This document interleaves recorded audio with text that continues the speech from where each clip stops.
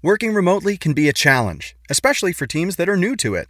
How do you deal with your work environment being the same as home while staying productive? At a time when teams must come together more than ever to solve big challenges, Trello's here to help. Trello, part of Atlassian's collaborative suite, has been powering remote teams globally for almost a decade. Trello keeps everyone on the same page, helping teams communicate, focus, and connect. Try Trello for free and learn more at Trello.com. That's Trello.com. Welcome to the In Penny Stock Podcast, the #1 podcast for penny stock traders. Learn all the top techniques, tips, and trading strategies to maximize your profits with your host, Mubarak Shah. Hey guys, in this video I'm going to be covering pretty much the secrets or the not so secret pre-market and after hours, or technically the extended hours trading sessions. Okay, a lot of people for some reason feel like they don't have the ability to trade in the extended hours, and they for some reason shun it. You know, in the communities, even in the chat rooms and the forums, you can see for some reason people find it taboo to talk about trading during the pre-market or after-market hours, when actually this sometimes can be one of the best times where you can lock in profits or where you can get a nice purchase price for a stock.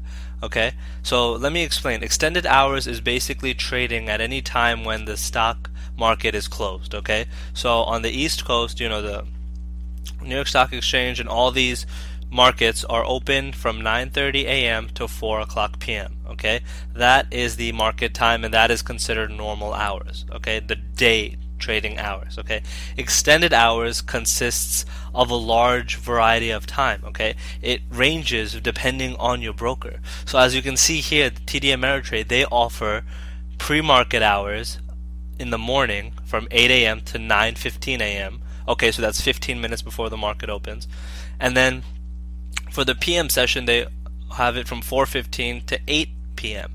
Okay, so you have to find out what broker you use and how their extended hours works. Okay, because sometimes, and a lot of the times, if you've been trading for any amount of time, or if you haven't, let me let you in on some insight right now. A lot of the times this stock price changes drastically after hours. You know, if news comes out after hours, the price may shoot up if it's good or shoot down if it's bad. A lot of things happen after hours. Okay, just because the market's closed doesn't mean traders have stopped trading. Okay, the majority of traders have stopped trading and volume is definitely low, but you're still allowed to buy and sell shares. Okay, now one thing you have to keep in mind though is make sure you understand your broker's rules. Okay, TD Ameritrade is very lax and they don't charge any additional fees when you trade in extended hours. So, you know, that's not the case with some brokers. You know, some brokers might not even have it. Some brokers might charge you additional fees per share if you trade them during extended hours. Okay?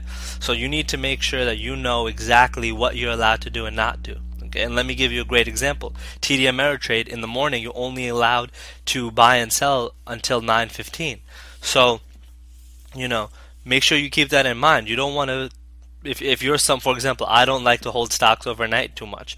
So I would not want to be in a position where I buy a stock. You know, I like to be able to sell whenever I need to.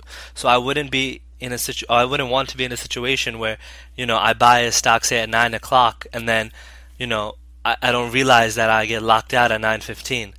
You know, you never know what can happen in those 15 minutes, especially in the penny stock market.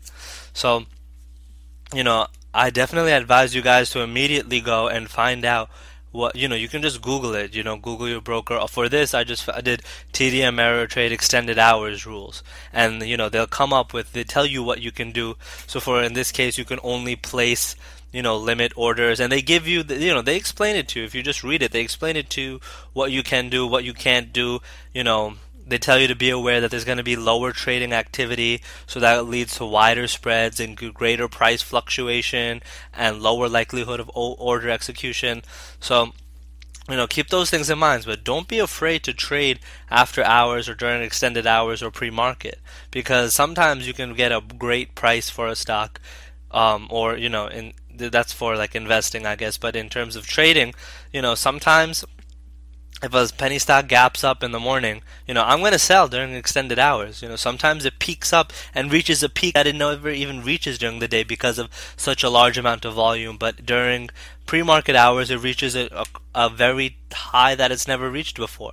So you just sell it at the peak. You still want to lock it. If you have profits, lock them in. If it's pre-market and extended hours. To be honest, to this day, I still don't understand why it's taboo.